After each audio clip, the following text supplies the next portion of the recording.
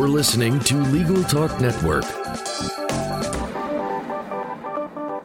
Hello and welcome to another edition of Special Reports on Legal Talk Network. This is Lawrence Coletti. I'm the producer and host for today's show, which is being recorded at Above the Law headquarters in New York. And I welcoming on and happy to do so, Mr. John Lerner, the CEO of Breaking Media, and Mr. David Latt, the founder and managing editor of Above the Law. Welcome to the show, guys. Thank you. Hey, great to be here.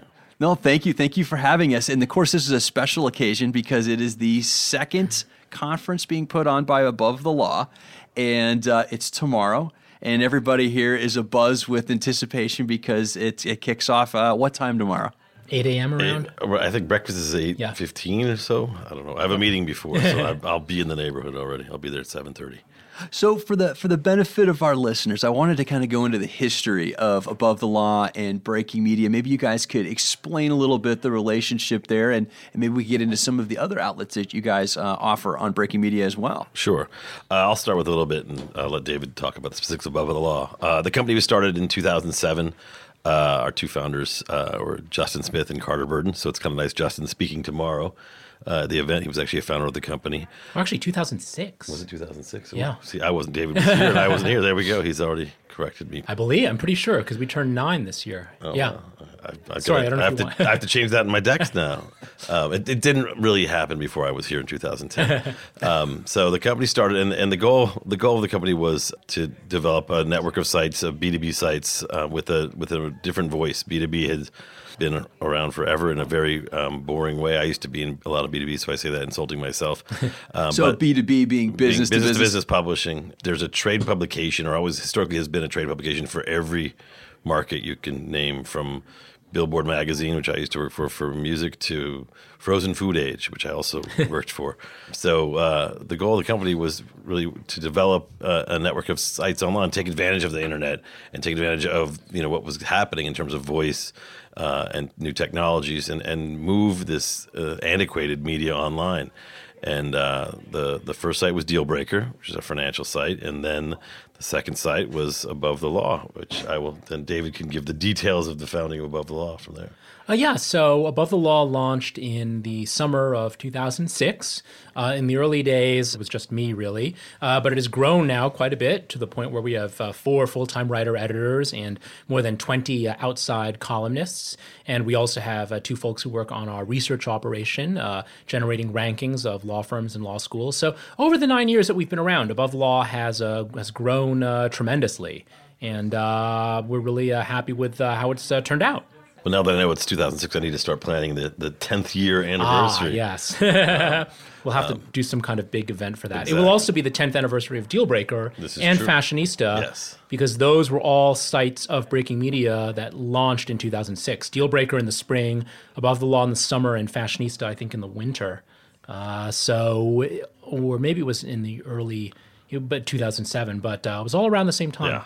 So those were the 3 sites that started the company. I joined the company. I fast forward all of a sudden 4 years, which I shouldn't do because there was a lot of hard work. I think the early days, it was still the Wild West, which it still is the Wild West a bit. We developed a great following and still really hadn't developed, I think, the best business model yet, because the goal, I think, back then was a land rush. Let's develop market and let's create a voice, which all our brands did quite well.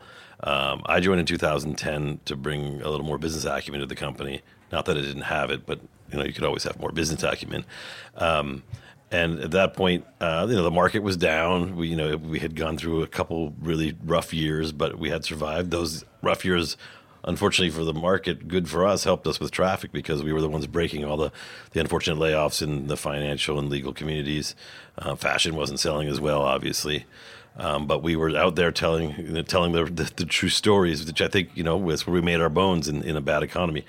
But as things have picked up, we've continued to grow our brands. Above the Law is the dominant player in the online legal space, bar none.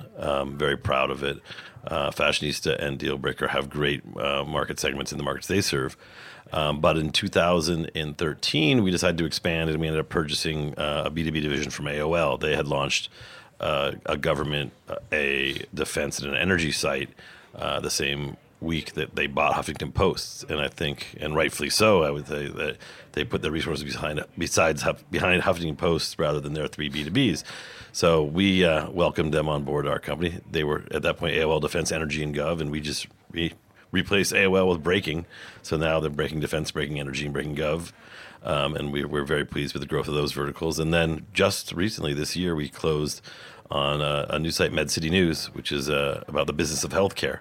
So we continue to expand and grow in other verticals, but really use the model, I think, that Above the Law developed in terms of creating a great voice and really speaking to the community rather than letting press releases be republished, which is a lot of other business media continues to do still to this day. So, to my understanding, you kind of have across your different platforms, your readership tends to be fairly young, and they tend to be fairly well educated and affluent. And so now this recent acquisition of, and it was called MedCity News. MedCity News, is that going to change? I mean, obviously, I guess in medicine it really wouldn't. Is that going to keep that demographic the same? Oh, definitely. I mean, we like to look at big industries. I mean, healthcare is a very large industry, which is quite disrupted right now, that has a lot of legal implications going on, obviously, and financial implications. So it really fits in. Our model has always been, get into large businesses and really write about them in a way others haven't. So, we reach a great demographic across them all. But what we do differently than other publications is we have an editorial team focused on the business of healthcare, and that's what they do. We have one on law. There are many other places where they'll try to have the same writers write about all those beats, and that's great for your mass consumer. But I think we do disservice to our lawyers if we had someone in the healthcare space trying to write about law and healthcare. It needs to be if it's going to be consumed by a lawyer, it needs to be written by a lawyer. So there is some overlap, and we see synergies clearly. But we're not about building one super site. We believe each of these verticals we serve are great. And then when there is overlap, which there will always be in business, we take advantage of that and collaborate. Great. So you have so many different outlets. It seems like there's a lot going on. You have writers that write for multiple outlets. And so it seems like this place is a very busy place already. So let me ask you this. What was the reasoning going into the conferences? It seems like you have plenty to do. So why Converge? Why now? What are you guys trying to do? It's actually David's fault. We had an offsite 2.5 years ago where we were coming up with new ideas, and after throwing about 30 bad ideas around, which usually happens, David suggested, why don't we do an event like Converge? Yep. We all drank the Kool-Aid and started planning from there. So I think, from a business standpoint, it was something that interested us. I mean, I'll defer to David in terms of why it was important for the market. Well, I think editorially, we wanted to have an event that would bring together different readers of ours, some who come from law firms, some who come from media and communications, some who come from the in-house world.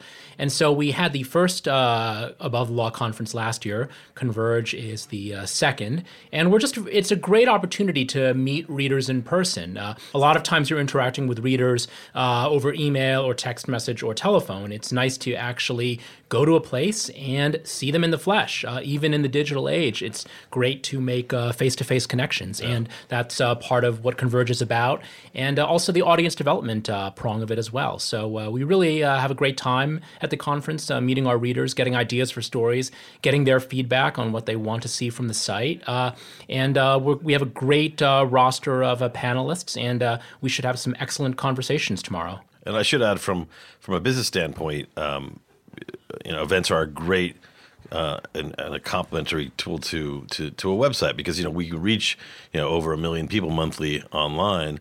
But if we can go out and press the flesh with these people, it's a great thing. It's also great for our advertisers or marketers, because this is where they can actually get direct leads and meet people. Because there's nothing better than actually, if you're a salesperson and you can talk to someone who's a potential buyer of your service, that's the best meeting you can have. So we feel that you can really cast the widest net possible online, and we can reach the entire community.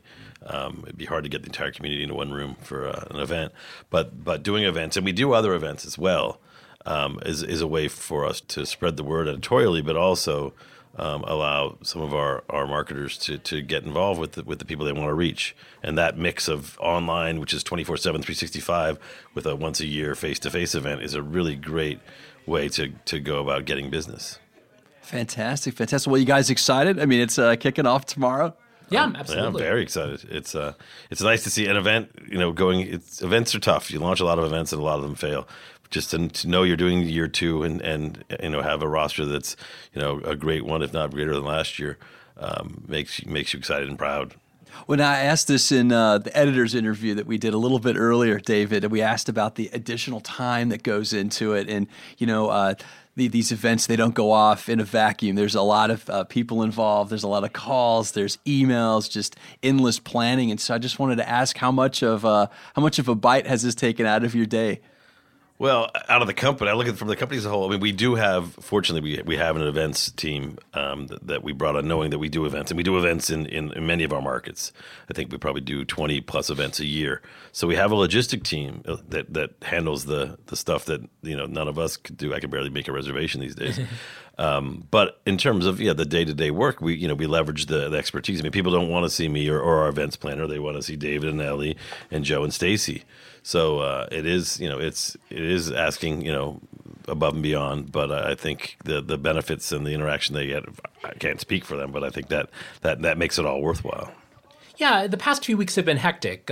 It's a little bit like juggling 2 jobs, because on the one hand, you're still writing and editing the stories that people come to expect each day from Above the Law. And then on the other hand, you're coordinating with your panelists and coming up with an agenda and having conference calls. And the panelists themselves, as people who are at the top of their respective fields, law, media, public relations, technology, they're busy people too. So even just planning a call can take a lot of energy. But they've been really great to work with, and we're so grateful to have them join us tomorrow. Great. Well, I'm going to put you guys on the spot here with this next question. So, the conference is primarily designed for attorneys as well as law firm communications departments, marketing departments, business development, public relations, and tech professionals related too. And so, what is? And I'm going to put you each in turn here, put you on the spot. What is the number one reason, in your opinion, why people should come to your conference here? Well, for me, I'm a little biased. I would say it's my panel, my panel about how to get your stories covered by the press. It's a challenging thing for lawyers to deal with media, and a lot of lawyers are scared of journalists, and I hope in my panel to demystify it. So for anyone who is a consumer of the media, who is a subject of the media, I think it'll be great to have the people on my panel share their insights as working professionals in journalism and public relations. Yeah, and of course I have to say all 4 panels, but I'll go into a little more detail there. I think every industry is being disrupted right now through technology, through the internet, and some industries have done a great job at tackling that, and others have run away and buried their heads in the sand. And I think this is an opportunity for the legal community to recognize this is not going away. I mean, I've seen people try to think the internet's going to go away.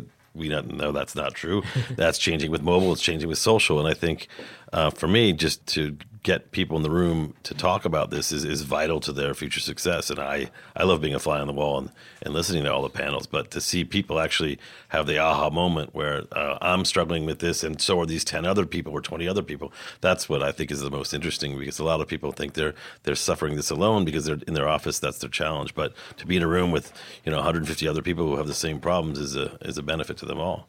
I agree totally with John. I think that is really the theme of Converge, transformation and disruption in fields of law and technology and media, and what implications they have for lawyers and law firms and legal professionals. So I think that the main reason to come to the conference is just to figure out how to navigate a very challenging and rapidly changing world. Great. Well, guys, it looks like we're running out of our time for today, but I want to thank you for stopping by and telling us, well, actually, we stopped by in this particular case and telling us about Converge, but these guys have to get back to work, but I wanted to give you guys a chance to leave the listeners with any one last point that you might have about Converge as we're going into the event tomorrow. Well, there's still a couple seats available. We can add a couple more always. No, I think, we're looking forward to spreading the word around it. Once the event's done, we'll do some posts on all the great commentary that came out of it. But I'm just excited to see the community in year 2 and see what's changed and what's new, and I'll learn a lot. So that's what I'm looking forward to. And I would just add that Converge, even though it's our biggest event, is certainly not our only event. Above the Law has been doing events in cities around the country and even abroad. We even did an event in Canada. So we would encourage people who are interested to come to one of our events later in the year in some other location. It's a lot of fun to take the show on the road, and we really love meeting readers and sources all over the country. Well, guys, this has been another edition of Special Reports. I'm Lawrence Coletti. Until next time, thank you for listening.